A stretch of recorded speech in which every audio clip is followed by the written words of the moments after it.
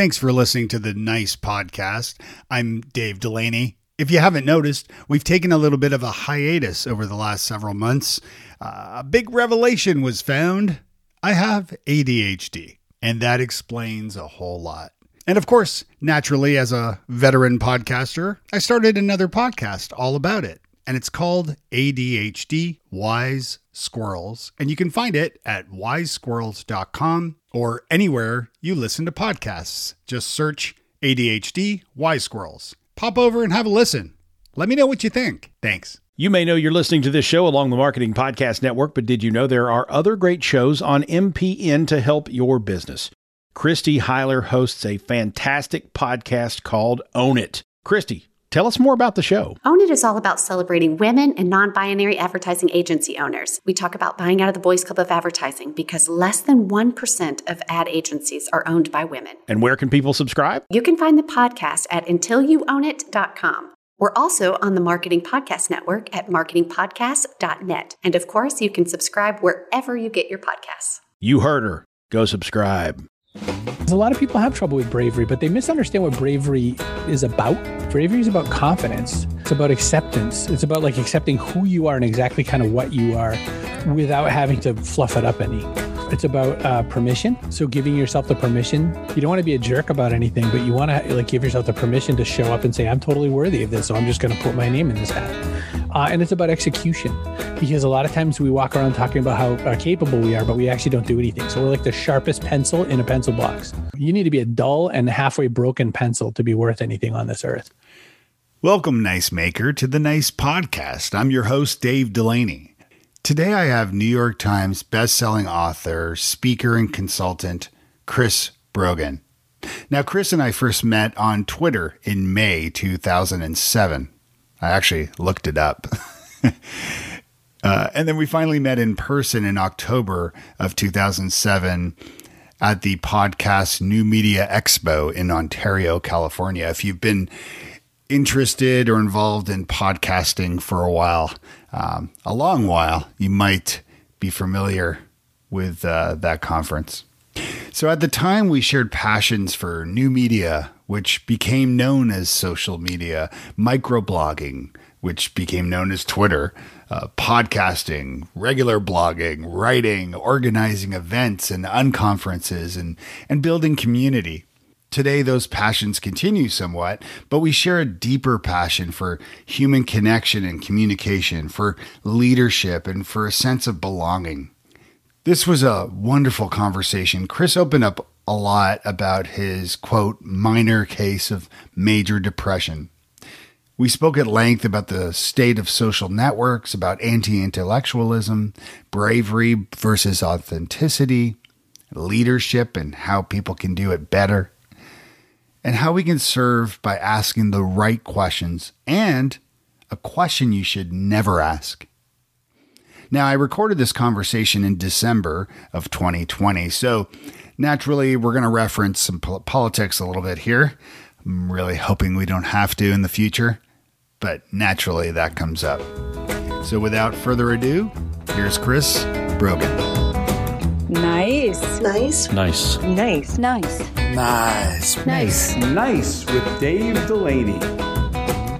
Welcome to the podcast.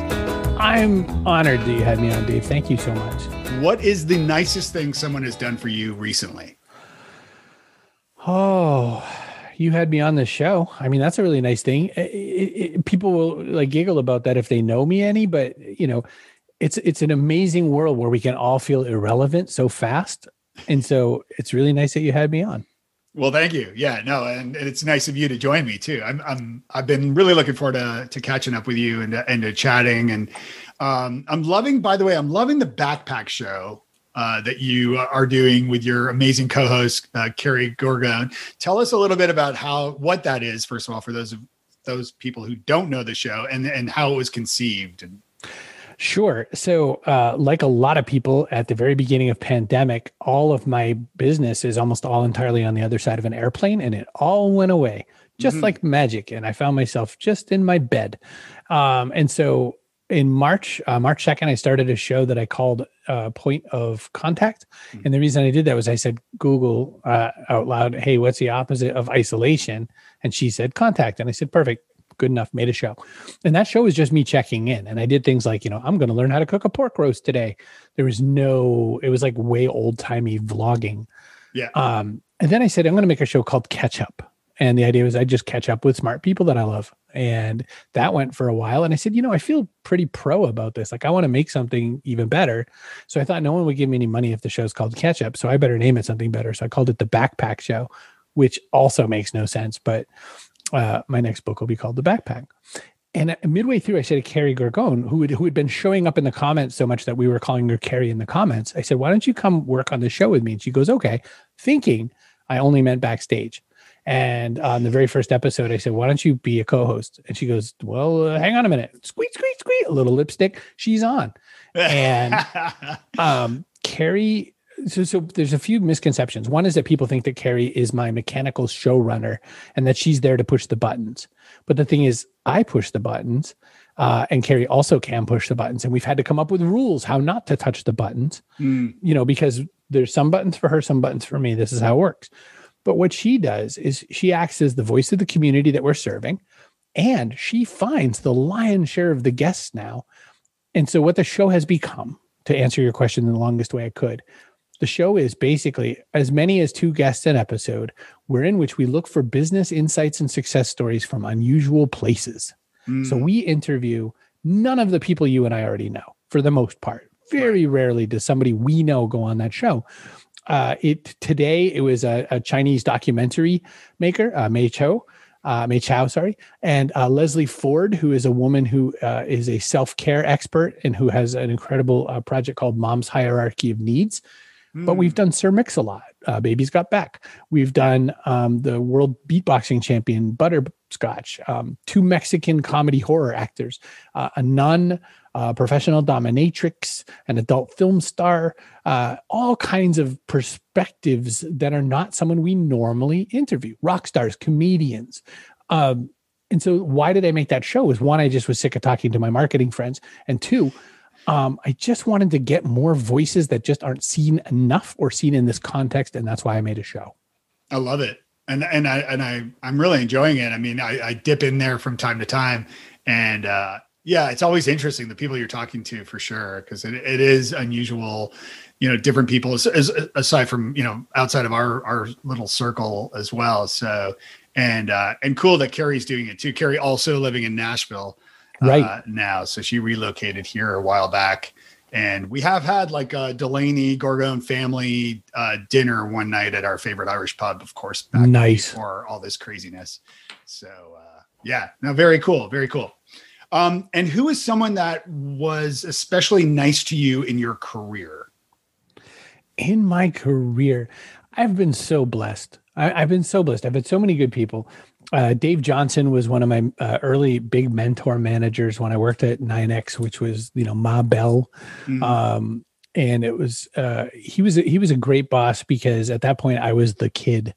And so he was helping take my sort of unabashed, raw enthusiasm and channel it a little better. Because, when you're the young bull running down the hill, you want to attack everything. And he sort of told me to be a little more calm and, go after a few specific targets. I had a great boss, Debbie Millen, and she taught me endlessly. She was a great project manager and also just taught me about like how to run the best meeting ever. Debbie said, chop, chop a million times in a meeting when she just interrupt people, like, stop talking, chop, chop. Let's get on to the next part. That's amazing. And she was great. I've been very blessed. My parents are super nice. And I want to say that because it's not a guarantee that you have great parents, but I had the most encouraging parents in the world. They come to my backpack show every day, even though it's 7 a.m. their time. And it's a little weird to have your mom and your dad watching you every single day when you interview adult film stars, for instance, but they get it because it's all about, business advice. It's about business success, and they're not judgmental. And it's this exciting experience. So Dave, I've been loaded down with incredibly nice people in my world. Yeah. And your parents are awesome. And I've had the good fortune of having dinner with them and doing that selfie that your dad reminds me of often. And your dad might have the coolest beard Yeah, which is a weird thing to say, but it's totally true. My dad, has this very Santa Claus-like beard, and it's pretty majestic. Yes. What is your dad? So your parents moved to Vegas. I remember this, and partly, I'm sure, to retire with the weather and things. But then your dad took, I believe it was after that move, took on, was it blackjack? My dad, my parents went there because my mom is allergic to about anything you can breathe. Right. And one kind of cool thing about deserts is that nothing grows. And so you don't have mold, you don't have pollen, you don't have anything. You just basically engineer your environment. So that's cool. My dad, for the few years right before they moved, he had technically retired from computer stuff and had become a poker dealer in New Hampshire. Now, there's only 2 places in New Hampshire you could be a licensed poker dealer, and he was at one of those 2 places, and sometimes went over to the other place too. So he said, hey, maybe Vegas, because it was great for that. Plus, at the time, I was traveling so much that Vegas was an optimal place for them to be as well. Mm-hmm. Joke's on them. I haven't traveled as much in the last bunch of years, but yeah. So my dad ended up working, and he wanted to maybe go and be a poker dealer at the big places like the Bellagio and those kind of high stakes places. But instead he fell in with the Nevada Poker League, which is the locals kind of games. And it's the kind that's played way off the strip and way far away from, where tourism happens. Yeah. And he liked it so much more just because it wasn't crazy people with a few hundred extra or a few thousand extra bucks just to blow. It was people who took the game seriously. And he and my mom went and just really built a community around that. They haven't played a lot lately, obviously for pandemic reasons, but it's still a community that keeps on giving. There's a lot of people who, for them, it's just the same as, getting together for a dinner, except the dinner also has entertainment. Tell me a little bit about how because like you, a big part of my business was speaking and traveling and doing workshops and things with clients. And obviously that has been all kind of stopped. How are you handling not traveling? Like a lot of our friends, I lost 90+% of my revenue instantly. Instantly. Everything I do to pay a mortgage and all my other expenses was gone. So I had to go, I better try some things. And just like everyone else, I faltered a lot and stumbled a lot. And probably unlike everyone else, I'm a slow changer. So for someone who talks about the future a lot, I'm not really fast to kind of settle into anything. And so it hasn't been a great thing, but what's one thing that's different. So I deal with clinical depression. I deal with what my shrink liked to say was a very minor case of major clinical depression. So some people have it way worse than me. I just have it a teeny tiny bit worse. Almost 3 years, this last 3 years, I have been driving around with the parking brake on. I've been just dealing with depression at every turn, mostly unaware of just how bad it was. But, of course, your business suffers when that happens. So here's what happened. Just before the quarantine starts, just before the world absolutely clearly has to shut down in March, I think to myself in this very brief and fleeting moment, I think I finally feel better. And then the world slams me in the face and says, no, you don't. And I said, This is weird, but I do. So I think that it's almost like with certain people, if they have attention deficit disorder, one of the sort of ways you could self-medicate is with a lot of caffeine. So you would think that putting caffeine into someone who's already jazzy is a bad plan, but it counters it. So I think that all what I've learned for years of dealing with depression has been magic during this pandemic. I feel more calm than I have felt in more than a decade. That's amazing. So what do I do with that? Yeah. What I did with it is I said, I am free right now because everything has failed. I can do anything right now. I don't have any particular obligation to any entity, nor is anyone looking for me right now. Because guess what? All my friends who sell something similar to what I sell are out there like hamster wheeling, trying to get their things sold. So no one's eager for my version of it. No one's like, oh man, remember Chris Brogan? So I got to do anything. Now, that is scary as heck for a lot of human beings. But what I did with it is I just said, well, I'm just going to do what I really want to do. And so far, that has been run a video show that I love. And that has been helping executives with digital executive presence. So executive presence has existed for a long time. How does a boss act more like a boss? What do they do for leadership work? Well, now everyone's having to be a boss at a distance. What does that look like? So I'm out selling some coaching around that, some training around that, some workshops, because sales and marketing teams are at a distance. Now what? Everything what we used to do. People who sell pharmaceuticals were used to taking everyone to lunch. That doesn't happen anymore.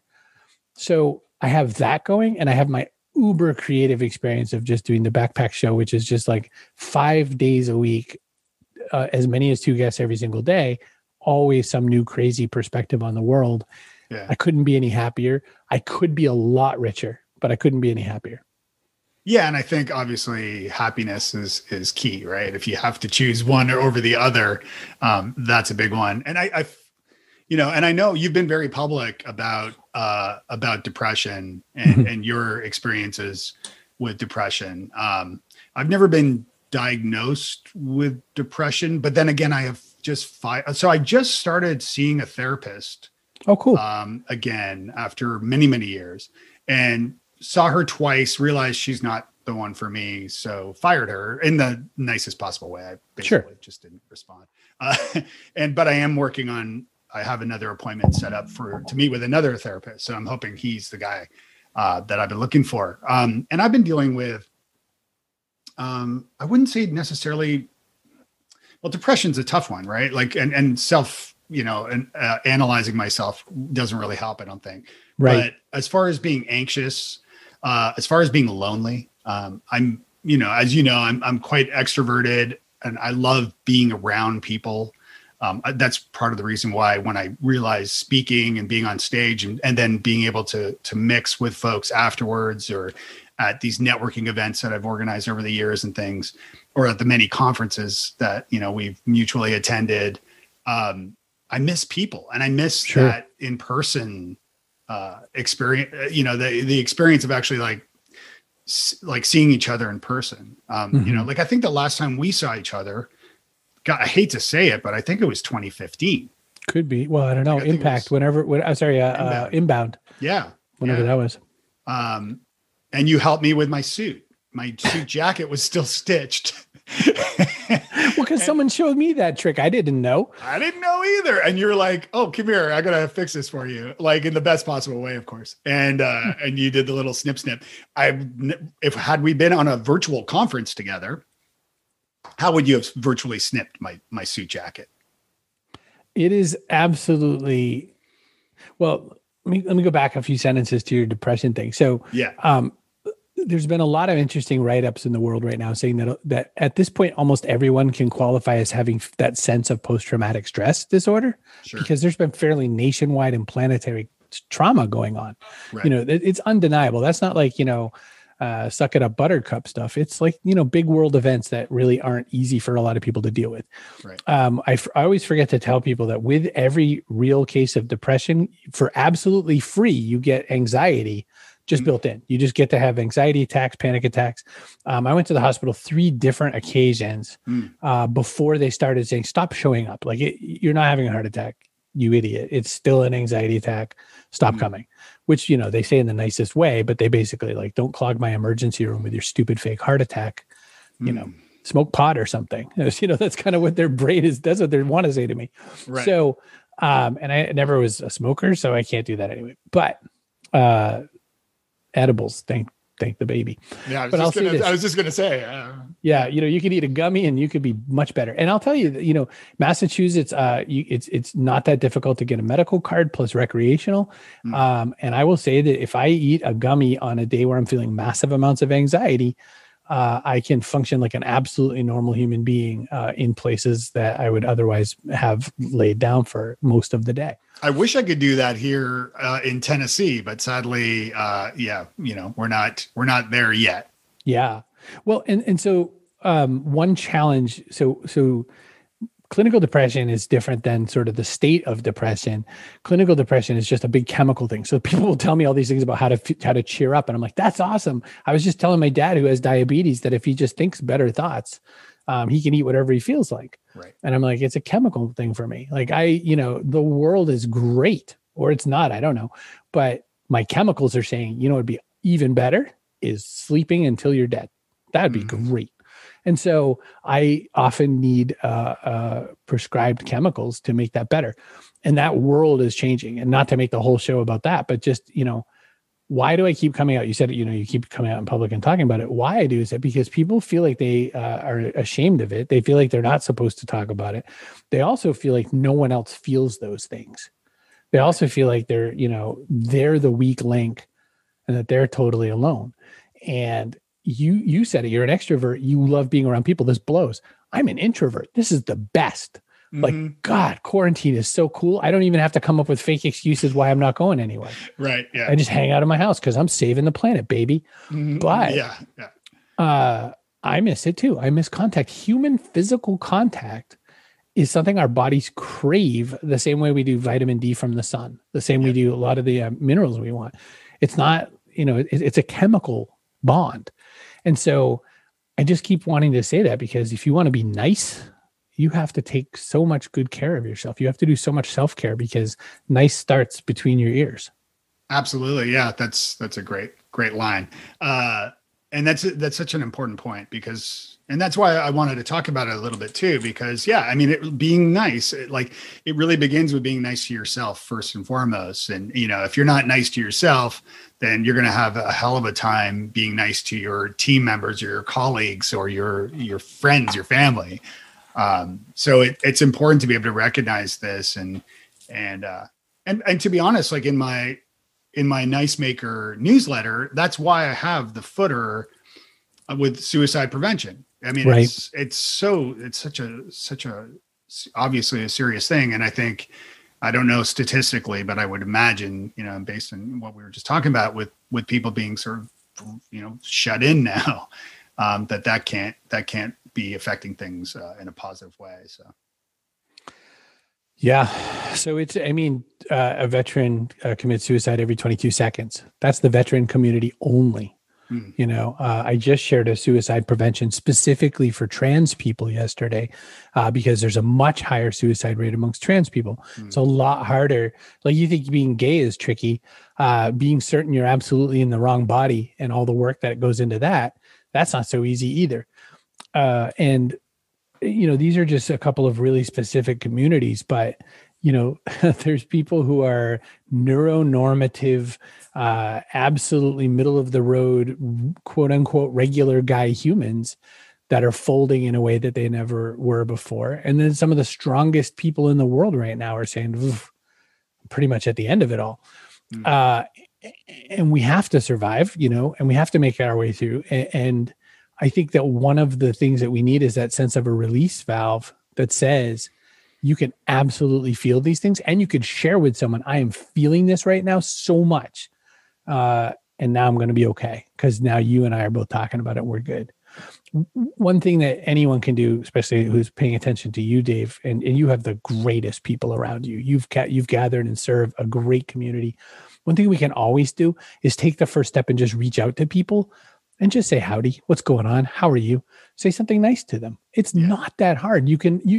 Compliments are so free and so easy. Every now and again, I'll just message somebody that I'm friends with through something like Twitter. And I'll just say, I think you're so attractive.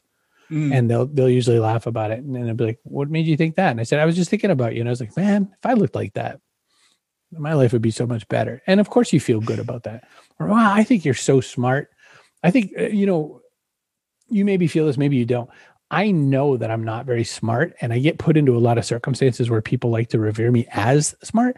So I'm forever trying to compliment the people I think are wizards because I just learn from them and then say it back in a different way. And everyone thinks it's my own ideas. So I'm just a big parrot walking around telling people things. But it bothers me that you are so self-deprecating in that sense. And I mean that in a totally positive way, of course, but for years you've said, I remember like early on, you used to call yourself a typist. A typist. Yep. Yeah. But you have written how many books have you written now? 9 books. I'm on my 10th. Yeah. And New York Times bestsellers. Sure. This one, Trust Agents, of course, which we can talk about a bit. Yeah. But I think, you are an expert and in the best possible way. And you are like legit. And you are authentic. And we could talk actually a little bit about that, because I do find that, like, because I'm sort of guilty of this in the same way, where I kind of, maybe it's the Canadian in me, of sort of putting myself down or selling myself short. And I struggle with this challenge of remaining humble, not being a douchebag, basically, but at the same time being brave enough, which gets to your authenticity, bravery blog post you wrote a while back. But being brave enough to say, no, hell, like I have to be able to sell myself as an expert in order to sell myself, in order to serve people and make a living doing it. What are your thoughts with that? I want to springboard in so many different ways. So first off, do it. Here's 2 Canadian jokes. Ready? How do you get 50 drunk Canadians out of a pool? Oh, that's happened to me so many times. You say, excuse me, could you guys get out of the pool?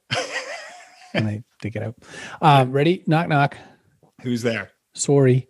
That's it. That's the whole joke. That's Canadians. So nice. That's one. Number 2 is I wrote this book called It's Not About the Tights, an Owner's Manual of Bravery, because a lot of people have trouble with bravery, but they misunderstand what bravery is about. Bravery is about confidence. It's about acceptance. It's about like accepting who you are and exactly kind of what you are, without having to fluff it up any. It's about permission. So giving yourself the permission, like you were saying, you don't want to be a jerk about anything, but you want to like give yourself the permission to show up and say, I'm totally worthy of this. So I'm just going to put my name in this hat. Yeah. And it's about execution, because a lot of times we walk around talking about how capable we are, but we actually don't do anything. So we're like the sharpest pencil in a pencil box. Right. You need to be a dull and halfway broken pencil to be worth anything on this earth. For people who are of a certain age, pencils were these things we used, to sort of do what we might consider temporary writing. So one word I loathe is authenticity or authentic. And it's a personal flaw, because what I think is a lot of people try to engineer that. Like, how do I act authentic? Which is, it's like saying planning for improv. Like, let's plan some improv. Right. Now we could fight on this, because you could say there are things you could do to plan improv, and you'd be absolutely improv. Right. Yeah, sure. Yeah. But that spontaneity comes with thousands of hours of execution, right? That the real magic that can happen in improv isn't in having 75 tricks ready. It's always in catching a lightning piece in a moment and going, wait, that's the thread. That wasn't supposed to be the thread. We're going there. That's that feeling people love. And I know you're such a student of improv. It's like me telling the Beatles about music, so I'll shut up. But but what people are saying when they're saying it, especially if they're complimenting me and saying you're so authentic, is they're saying you seem so comfortable talking about your flaws and your strengths. And we're so unused to, we're used to 2 totally different things. We're used to people bragging and then not liking that person, or we're used to people putting themselves down so much and so hard that noise is louder than the value that the person offers, and that's just as not helpful. Bragging is not especially helpful. Like, you're like, man, I wish I knew someone smarter than me that could fix this, is not a bad sentence. But if someone shows up and goes, I'm smarter than you, you hate them. And if you get the other person who shows up and goes, oh man, I don't know anything, that's hard too. But what people pay me for, or why they pay me versus some other people, is because I seem like a nice guy. So that's why I'm on the Nice Podcast. And I seem like if he could figure it out, we should be able to do this. And that magic trick of making people reasonably certain that they're smarter than me is a comfort for so many people. Because like, if you go to Serena Williams and you go, can you give me a few tips on my tennis? No, she's not. Like, whatever she says is not going to help you. You're not that good. But if you go to like, your idiot friend who's not bad at tennis, they're going to like say, I've got just 2 things you could focus on this whole next game, and you're going to feel better by the end of it. Oh, we're going to feel like gods, aren't we, Dave? So that's the deal. I'm an elite level writer who writes the silliest, dumbest things as often as I can, so that people can go, oh, I totally can relate to this guy. What do we want more than anything? We want to feel really connected. And that's, I think, humankind's greatest need is the need to feel wanted or useful. Use that word interchangeably, wanted and useful. That's all I strive to do, is be of service. If I die, even today, all I want people to say at my funeral over and over again is, man, that guy was so helpful. I like that guy. Yeah. And I like that. How are some ways, or what are some ways that, that people can find ways to be helpful to their communities? One interesting thing that never helps is when you run around saying, how can I help? Mm-hmm. You would think that's really helpful. It is amazing how unhelpful it is. I've never once had an answer to that question. If you DM me on Twitter right now and say, hey, how can I help you? I'm like, I don't know, give me a bag of money. Yeah. That would definitely help me because, boy, I've got the happiness down. I just need the revenue. Right. But what you can do is you can, it was in a book called It's Your Ship, who I think is by Captain Michael Abrashoff. There's a level of leadership that stops at sort of intentionality. It's my intention to do this. What's your opinion? Right. So that level. So there's kind of like somebody dictating all your things to you. There's someone kind of guiding you through a process. Then there's you kind of leading, but really checking in the whole way. And then when you get to the part where he thinks is kind of the optimal, is it's my intention to do this. Is this useful? So if I knew, Dave, that you were out looking for gigs, I would be like, I just had a conversation with someone and it's not the right gig for me. It's my intention to make this introduction because I think you'd be flawless at it. Would that be useful? I've put something on you that you can look at and kind of evaluate, and then I can execute on it. That's helpful. Right. So I think the easiest way to be helpful is to bring something to the picnic. And if it's the wrong thing, it's already one step better than just saying, what can I do? Like if someone says, I'm having a picnic and you said, great, you want coleslaw? They're like, we have 8 different coleslaws. You're all good. Do you how about some paper cups? We really need some cups, right? Mm-hmm. That's how it works. I always call it the let's get Thai food. Hey, what should we get for lunch? That's like 20% of every business is what's for lunch. Yeah. So if you say, what should we get for lunch? You're going to get a bunch of weird, stupid answers back. So I would say, hey, how about some Thai food? Because guess what people are going to say? I don't like Thai food, or I just had it yesterday. And then we're going to get down to like that cool Viking place down by the highway. It's really interesting too, because it ties back to your point about bravery and about, not to use the A word, authenticity, but in the sense of bravery of being, and your depression and your business and so forth, of being vocal about whatever challenges you're facing, because, and especially in our circle of entrepreneurs and successful people, I wrote a blog post a while back called The Biggest Business Lie. And the biggest business lie, in my opinion, is when you ask somebody, how's things, how's business going? Oh, it's great. Never better. And they're full of shit, right? They're saying it because they want to save face. They want to look like everything's fine. And then you're like, but what happens to your point is I leave and I think, okay, well, either he's lying or he's not, but I guess business is going well. Where she could say, well, you know what? I had to let an employee go who worked in HR, and I'm really trying to find a new HR person. That's when I could act. And to your other point about finding ways to help people, because she was honest with me and brave enough to share that now I know, okay, this is the challenge she's facing. So now I can look through my Rolodex and find someone that I can introduce her to. That's everything right there. Like if we deleted the whole rest of the interview and just started right here, this is it, because, which I feel like sometimes, but I think that, so one of the intersecting weird worlds that I should have no foot in is I talked with a lot of special operations type people. And it came because I interviewed, I read a lot of those books. So I read books like by snipers or by the people who were part of the Bin Laden raid and all those kinds of people, because they're high performers. And I have some kind of a mental affinity to the idea of learning from these high performers who work in small units, strategy and tactics. So when I interviewed the first of these people, word must have got around that he seems like not a bad guy. And so I interviewed a lot of these people. So a bunch of SEALs, a bunch of Green Berets, a couple other, the forces, Marine Force Recon. And I say all of this to say that in those high stress, high pressure, these are like the people who took down Bin Laden people. What they can't afford ever is a facade. They can never have a front. They can never be like, I don't have any bullets, but I'm going to say good to go. They can never say, I'm wounded, but so is everybody. So I'm just going to say I'm fine. You have to call it out. I've taken a bunch of shots. I think I'm still functional. My left leg's a little weird. You have to call it out. If you don't, everything goes bad. If you read the book Lone Survivor by Marcus Luttrell, it's pretty intense. But if you watch the movie, of course, they amp it a little bit.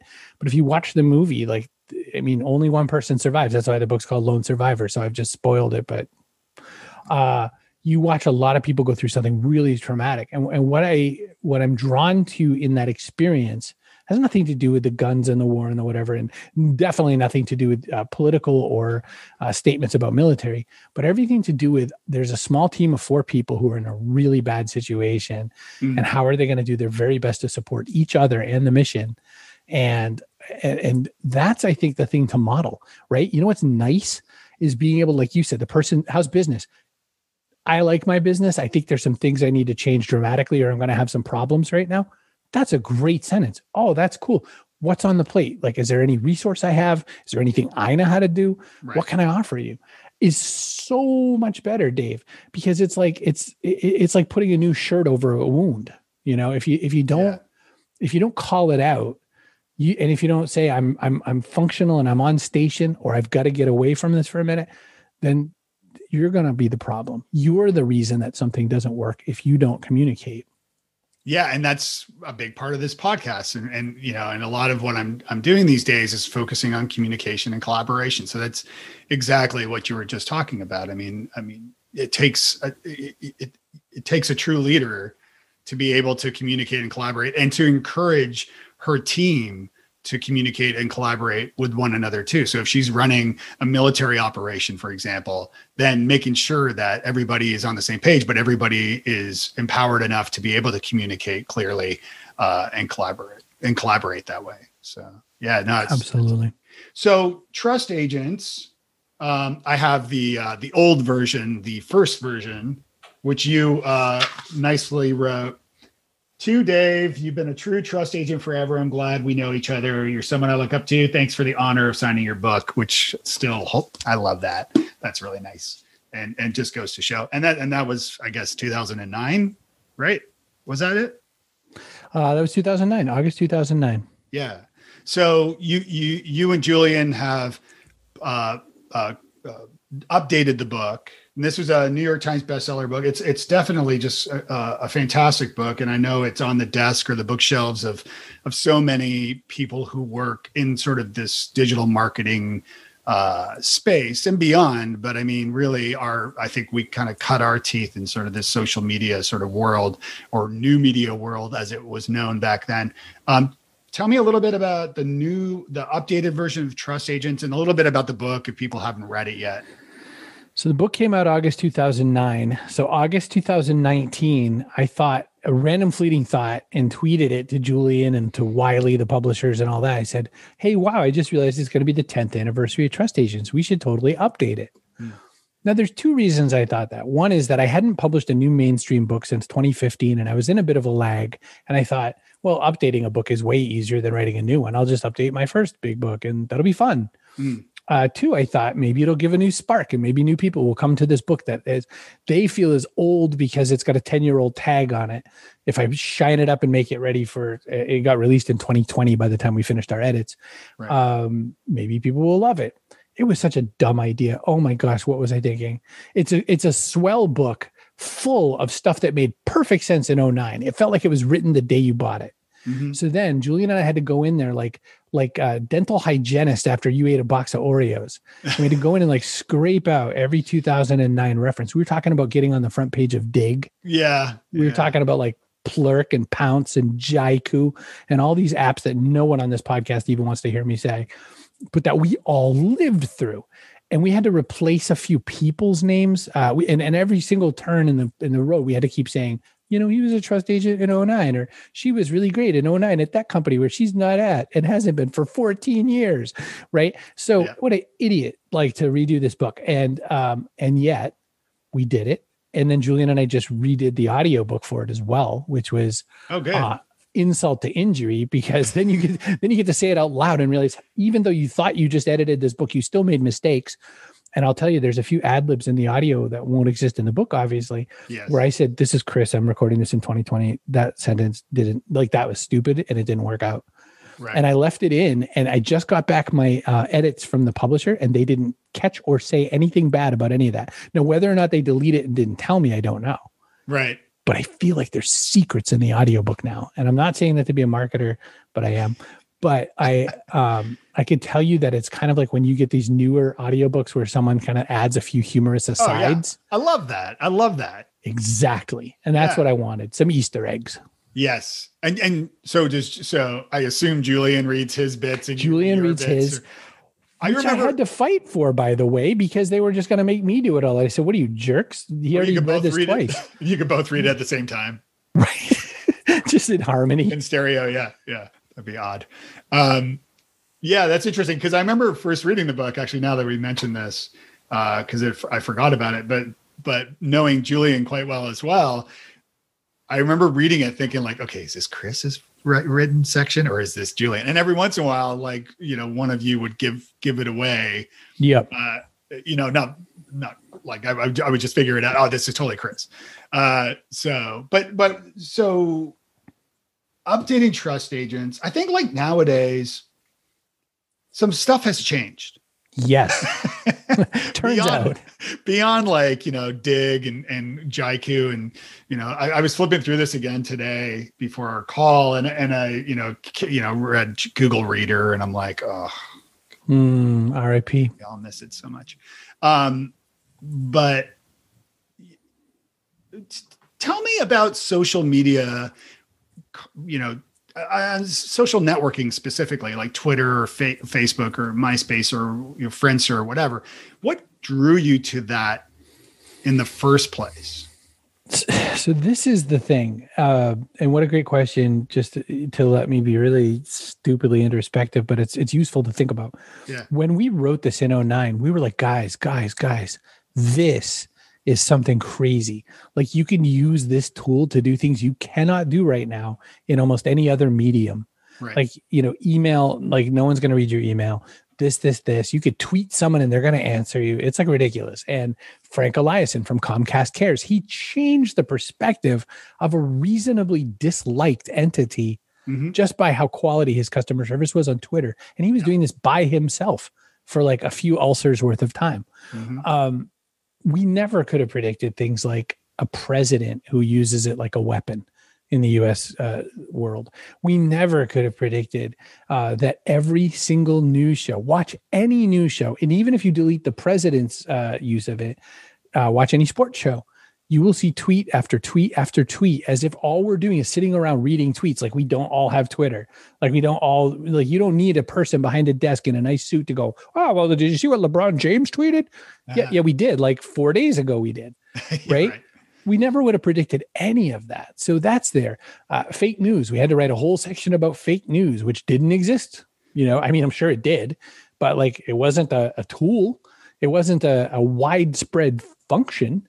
And so we had to write about that. We had to write about what does trust mean in that environment. And it was the introspection that goes into this. I mean, there were several times where Julian would text me or I would text him as we're rewriting this again. And I said, "Oh my gosh, we couldn't have even begun to think this is how it would be used." Yeah. And I just think when you say, what's going on with social networks, what's interesting about what's going on with social networks right now is the homogenization, the sense of we are really tribalizing in ways that are absolutely devastatingly not useful, but also kind of what we need for our own defense. We have to block all these people who want to come and wage war with our side of a perspective, no matter which side it is. And we have to block all kinds of people who are suddenly feeling very emboldened to say things that maybe we wouldn't have expected to hear. And so I think there's this whole new usage that's just different than what it was. And when people try to ask me things like, "Well, what do you think of TikTok?" I don't care. But what I do care about is, how do we use these various media? How do we use them to communicate with the people we most want to serve? And that's changed. And I think that there continues to be opportunity. Twitter is still my second favorite social network after email. Email is my favorite social network. even though Twitter doesn't yield what it vaguely used to yield. With over 333,000 followers, if I tweet something, I might get 7 responses. 333,000. I mean, that's a massive population. Mm-hmm. And I still only get like 7 replies. Yeah. So that tells you how that is. And it's not, it's not that I'm not relevant. It's just that the world is going by so fast and we're all just kind of eating our snack and going somewhere else. So I don't know what to do with that, except to say that we really have to earn the right to sell and serve. And there's new tools for that. That's kind of why I made a pivot towards more video, because I just think that if you're going to commit to spending some time on video, it's less fleeting, pun intended, than Twitter. Little Twitter joke there. Yes. Yes. And yeah, you said a lot there. And sorry. I love it. And that's why you're here, right? Otherwise it'd be just me talking to myself. Nobody wants to hear that. But yeah, no, I struggle with social these days, and I have become sort of disillusioned by the state of things and the way that these social networks have been weaponized. I'm a big fan of Tristan Harris's work with the Center for Humane Tech. He did his Netflix documentary, or their not Netflix documentary, about sort of about social media. But like, I mean, my interest in all this stuff goes way back to reading Manufacturing Consent, the Noam Chomsky book, back when I was like in my early 20s. Mm-hmm. And being into punk rock and sort of questioning a lot. I've always, and still am, but I've always questioned things. And I think we're at this point now where people have, for the most part, stopped questioning the information they're getting. I think, I've become quite interested in psychology and how it applies to this stuff as well. So, there's the sunk cost fallacy, right? Where we invest so much of whatever, something mm-hmm. resourceful, whether it's money or time or attention, we invest something into something like a relationship, right? And then realize we're in over our heads, but we stay in it. There's a really great documentary on Netflix called Behind the Curve about flat earthers. And the underlying sort of message of that film, and through the have you seen this? I have not seen it. Okay, it's a good documentary, but throughout it, they tend to prove or disprove their theory that the world is flat, and they disprove it through these experiments. Some of them quite costly, money-wise, to do, but they keep going forward anyway. And in a way, I look at it like religion in some ways too, where you are so invested in something that it's hard for you to pull out. And especially when it applies to the community you have. So suddenly, and I look at like God forbid I bring up Trump, but you look at sort of the Trump fan base in this theory, in this thinking, they have found religion. They are all together on this. And if you're within a smaller community, and these are your people, for you to question things and think, man, maybe I was wrong, you're too invested in it. So I'm kind of rambling here, but what are your thoughts on all of this stuff? I'm with you. I was following the ramble quite well. It's because I think about it all the time. That is one of my, is kind of the nature of the underlying parts of my business. My job is to help people connect with the people they want to sell and serve. So how do I reach people who are outside of those spheres, or how do I earn new people into my sphere? There's a few things at heart, and I try to say this to people as often and as many ways as I can, because it's really hard sometimes for people to hear and understand. And they're just wasting, there's like light and there's heat, and we want heat. We don't want light, but a lot of times we get a lot more light than heat. Signal to noise is another way we talk about that. Mm-hmm. Are we getting good signal, or are we getting just a lot of noise? Anti-intellectualism is one big challenge. So one big challenge is that in an unprecedented, in several hundreds, maybe thousands of years, people are fighting back against science as if science is the enemy. But I'll tell you what I really perceive to be the enemy, and it's different. The enemy is that people are feeling so spoken down to. People are feeling this sort of rural versus, well, the term coastal elite is passed around a lot. And what they mean is sort of New York, Los Angeles, San Francisco, and those are the loudest voices in media, right? LA, San Francisco, New York are the loudest voices in media. Chicago, of course, in the middle of the country, now I'm doing just geography, but if you're someone in South Dakota, you feel made fun of and put down and teased because you have a different set of needs or a different set of wants or a different perspective. You don't have DoorDash because it could be 85 miles between the only place around that makes food for your community. And you're like, why is anyone complaining about Uber drivers? What's an Uber driver? Mm-hmm. Right. One of the guys that's part of my my little private business group makes hay and sells hay for a living. And I all the time just tell him, I don't even know why you're here because I don't know what I'm going to do to make you better at selling hay. Yeah. And his buyers are Amish, so they don't read blogs, literally for real. Like I'm not making fun of anybody. Yeah. He literally sells to guys who don't have electricity. So I get his perspective a lot in these things because I get to find what does that feel like. My personal experience, I went to Birmingham, Alabama, and I spoke on behalf of Alabama Power. And my other speaking friends, Ike, were a lot of, Ike and Jamie Sanford. The other speakers who were roped into this event were big name media people whose names you would easily recognize. And they had this weird kind of panel debate.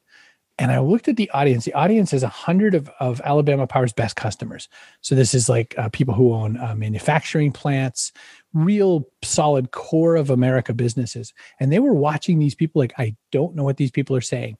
And it wasn't because they're not smart. These people run Toyota of Birmingham and whatever, you know what I mean? Like big plants, because a lot of cars are made in the US in these factories and stuff. And what they were saying to me without saying those words out loud, because very polite, they were saying, you're not speaking for us right now. You're saying weird stuff that makes a lot more sense in LA and New York. And I think about that all the time, Dave. I think that that's what's going on, as well as this quote unquote anti-intellectualism. No one wants to be spoken down to. Yes. No one wants to feel like they don't have a seat at the table. No one wants to feel disenfranchised. Mm-hmm. And this is a really weird time in this country where people who are pushing back, saying they want good old fashioned American values, are sort of accidentally signaling we want the hierarchy and the patriarchy and the racism that we grew up on to be in place because we were benefiting from that system. And now we're not sure what we're going to get next. And even having that conversation is so politically charged that, someone just shut off your podcast right now because I said that. Sorry. But that's what we're fighting. And no matter what side of any of these arguments you want to be on, if you don't find common ground first, if you don't say, can we all agree this? Because sometimes you can't agree on anything. Can we all agree that lunch is delicious? If you can't get to that, then where are we going to go? So I think that tribalism is on the rise in a way that it hasn't been in so long in this country, in the United States, where we all keep trying to pretend we're all one thing. And I think at the same time, there's a beauty in that people who felt so unheard now can just say, I'm out here. Are you out here? I'm out here. And now we can really kind of gather around whatever flag we need to fly. Yeah, it's interesting. And there's a lot there. And I do want to be respectful of your time. So, are you good on time or? I'm good, buddy. Okay. I could talk with you for hours, and we'll definitely do another episode in the future, in the near future, because I would love to keep this going. I do want to ask you about where, and it ties into some of what we were just talking about, because part of it is that, when I first started using Twitter in 2007, mm-hmm. I was living in a small city. Not in Nashville, but in Jackson, Tennessee is where I was living, where my in-laws were living. And we were there before we moved to Nashville for a few months. And I really didn't know anybody. And and I was also spending a lot of time kind of traveling between Nashville and Jackson. So, and when I found Twitter, it became this place where I could interact with great people who, might be more progressive like me, people like yourself and Julian, as two examples of folks. But of course, the list goes on. So I would turn to Twitter. That was my place where I was lonely in this town, but I could turn to Twitter and have these vibrant, great conversations. And it was exciting. And I think, I'm just naturally nerdy in that way. And I know you are too, as far as like finding ways to communicate with one another, talking about like the BBS days on the Commodore 64 and so forth. That's right. And CB radios for me as a kid as well. So just finding these ways. And I feel like these social networks now have been hijacked in the sense that with algorithms and with advertisers paying for and I'm not saying like Nissan or somebody, but I'm saying rather somebody more nefarious who's using advertising ads to target specific people and to pull them out so that you then get these tribes of people in sort of an echo chamber. And this seems to be happening more and more. And I'm wondering whether you have any insights or thoughts on how we can break through to people in these sort of echo chambers. I mean, there's Parler now, the bloody app, which is, I don't dare, let me tell you quickly, I haven't poked around with Parler. I'm obviously more liberal and so forth. And, my understanding of Parler, it doesn't sit well with me. And I haven't created an account, but I wanted to because I wanted to poke around and find out exactly what's going on, how this app works and so forth. And the side to that very quickly is when Bumble, Bumble? Oh, sure. So when Bumble first came out, I thought it was an app. I knew it was a dating app, but I thought it had to do with networking as well. Casual connections. Yep. Yes. Right. And so I created a Bumble account. That must have been interesting to talk about. Well, what happened almost instantly, or at least that's what it felt like, I got a message from a friend's ex-wife who said, I didn't know you're single, would love to chat. And I'm like, oh, oh, no. Like happily married, almost 20 years, gotta go, delete. And like deleted the app. And then right away I was like, Heather, guess what happened? Yeah, exactly. Tail between the legs. Yeah. And this actually, she just brought it up the other day and this is years ago now. So I'm careful with like creating accounts on apps and so forth. Sure. But how do you think we can get through to people when they are so siloed and the information is so siloed? Do we need to? Is my first immediate question, right? Yeah, so question. Okay. Parler exists because the people who choose to use it couldn't stay within the code of conduct of the platforms that they were getting pushed off of. Right. So platforms like Twitter say, maybe don't say hateful things. Right. And these people said, that's too restrictive. I want the opportunity to say hateful things. I don't want to talk to anybody over there. There's 0 people using that platform that are people I want to conduct any kind of business with. I don't want to give them money. I don't want to help them make money. I don't want to do anything useful. Not because of a political party, but because a violation of code of conduct means that they were saying mean things to people I care about. Mm-hmm. My whole political view of the world is that I really would like for people to all be treated equally, except for people who have in some way violated some sacred trust. And then they also have the chance to be treated equally after they've done what they need to do. That's not that hard. I think all the various people of color need to be treated very well. That hasn't happened. I think that, all the various sexual preferences, within the ages of consent are pretty important. And I think that none of these things should negatively impact any of us. We love people that we can legally love, and we, love people no matter what their melanin count is. And I think that that's it. That's if you want less of your money to go to government, that's awesome. If you want more of your money to go to government because you think it needs to be spread around by someone other than you, okay, I'm open to it. These Parler and all these kinds of platforms, I mean, if you would ask the question a different way and said, so what do we do now?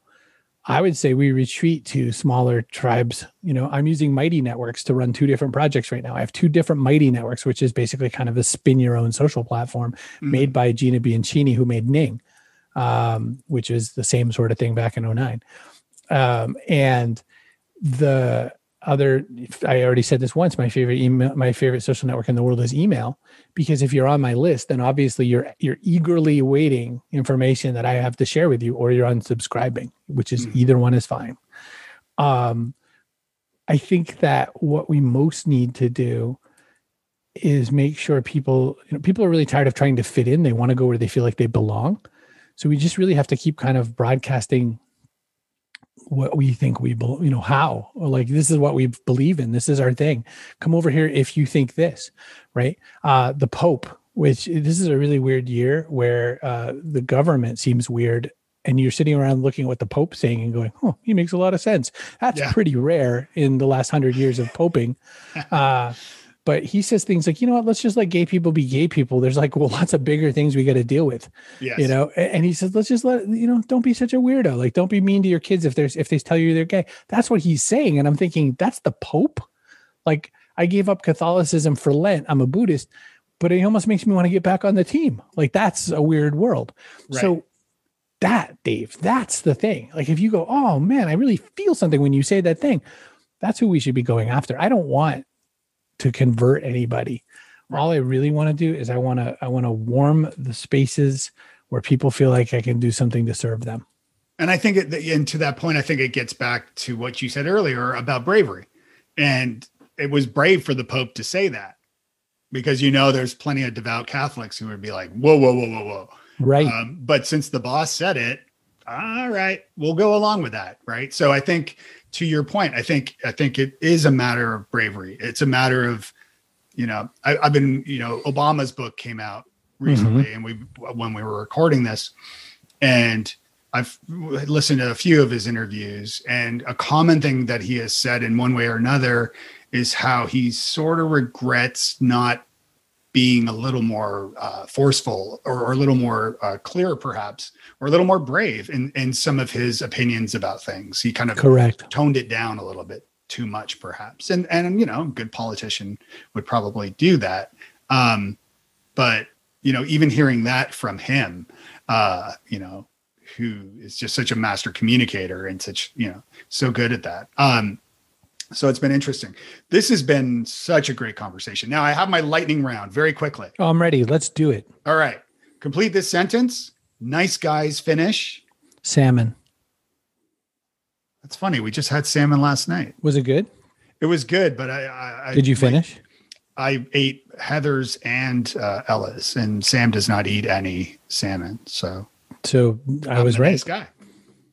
I love that. What's a nice book you recommend to fellow nice makers listening? Ender's Game by Orson Scott Card. It was a sci-fi book that was written in the 80s and written by someone from the LDS faith, which has its own challenges. But if you just take it on the content of the book, there's some really nice lessons in there about perspective and seeing things a different way. Love it. If you had a billboard, what would it say? Be helpful. And finally, how is Chris Brogan nice to himself? So everybody has a built-in voice that we can't help called the inner critic. Dr. Matthew McKay wrote about it in the book Self-Esteem.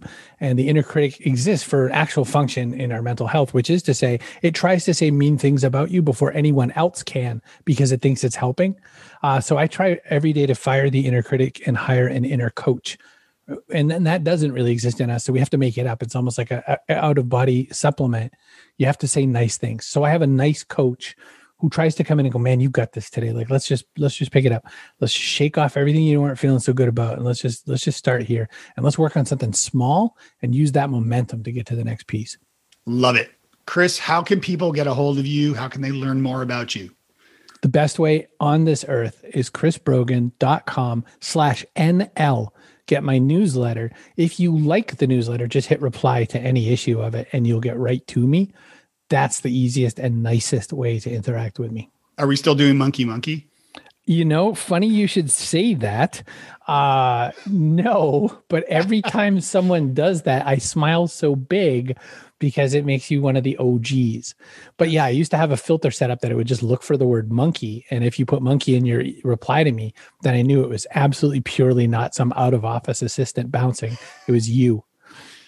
Nice. That's awesome. I love it. And I do encourage everybody to definitely subscribe to Chris's newsletter. It is fantastic. And and the thing with newsletters, folks, is that you can just subscribe. And if it's not for you, you can unsubscribe. No love lost. It's all good.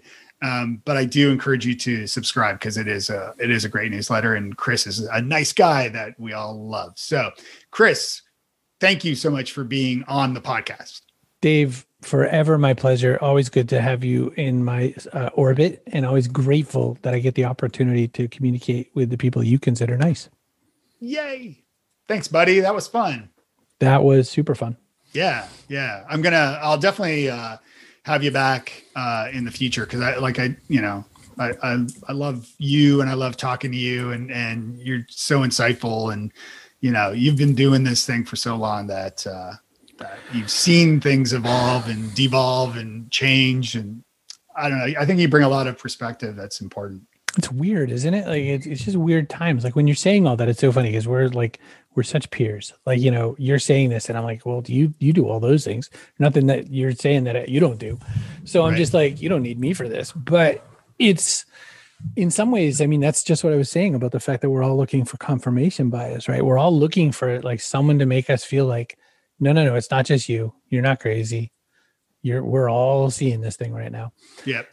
Oh my gosh, the insanity of this last year. Like it's not the stupid COVID stuff. Like I'm so weirdly, all it makes me think is how much all humanity should end. You know what I mean? That's all I think.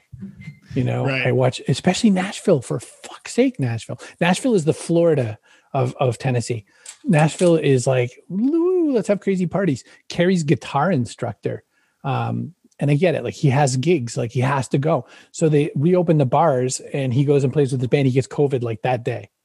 Mm-hmm. That day, first day they reopened, he's like, I'm in. And I was like, well, what did you think was going to happen? It's crazy here because like our governor, Governor Lee, has a company called Lee Company. And I used to actually be a customer.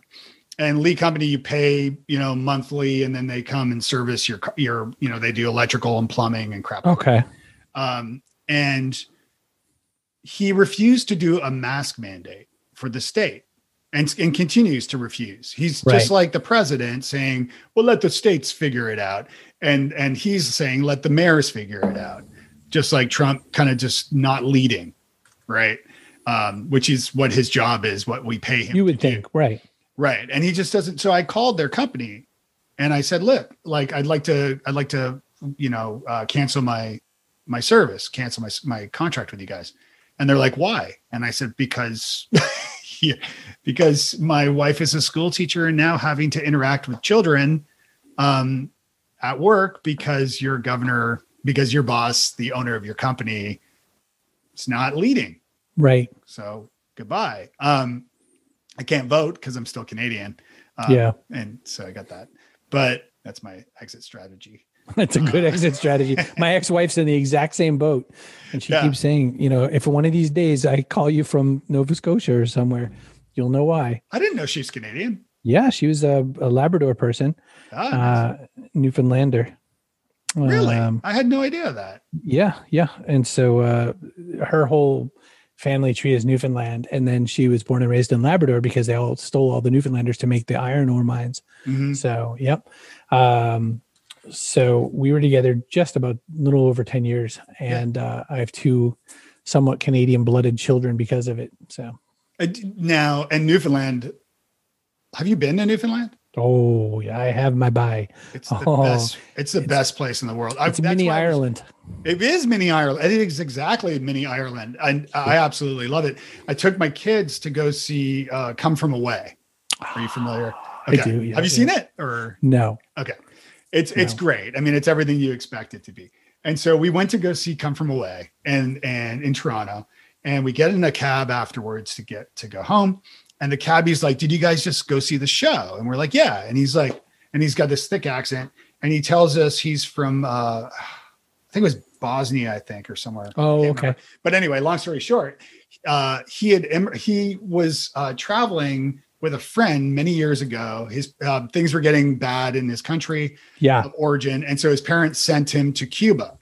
Oh my And gosh. so he flew to Cuba, but they had to stop to refuel in Gander. And so they stopped to refuel in Gander, and they were stuck there overnight. And so he and his friend, who spoke very little English, were just blown away by how friendly everybody was. They're like, do you want to go to Cuba? I don't want to go to Cuba. So they stayed there.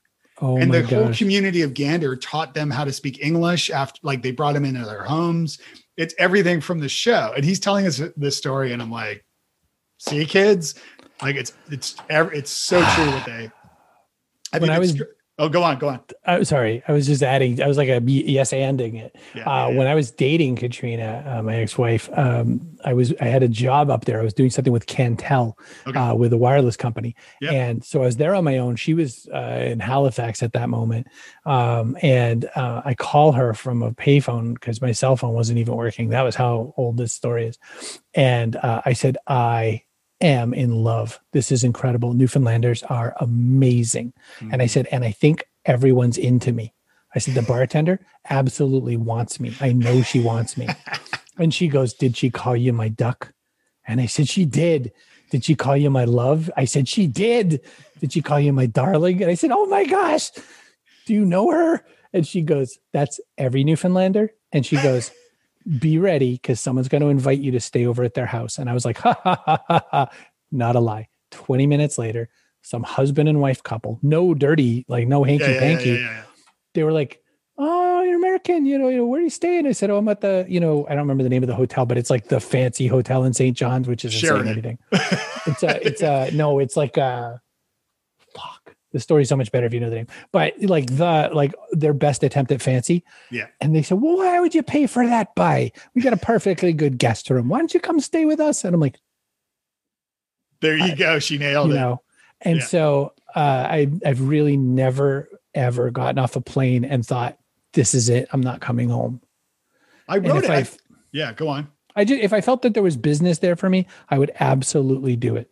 Yeah, maybe we should all meet up or move to Newfoundland. Like I actually wrote it on Facebook just a few weeks ago. I said, kind of during the election, before the results, or what we believe to be the results. Hopefully, God, give me a break.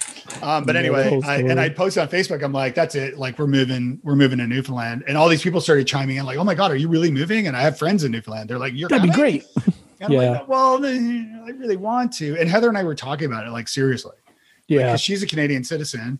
She got sworn in when we lived in Canada. Both kids are from Toronto, or born in Toronto. Yeah. And, but then I have friends that are Canadian. They're like, you do realize winter in Newfoundland. Like, yeah. Winter and, local jobs aren't as aplenty. No. Although teaching's pretty much universal. Yeah.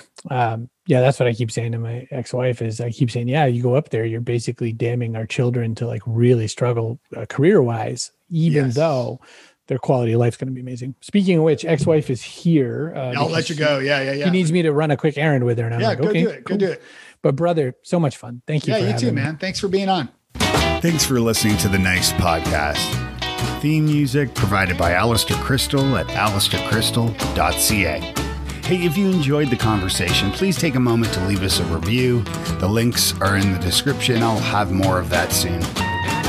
Did you know that new subscribers of the Nice Maker email newsletter receive a free copy of my little ebook, Improve with Improv? Each Friday, I share nice stories, tools, tips, and much more, and you can grab it now from nicemaker.co or by clicking the link in the episode description. I'm Dave Delaney. Take care and be nice.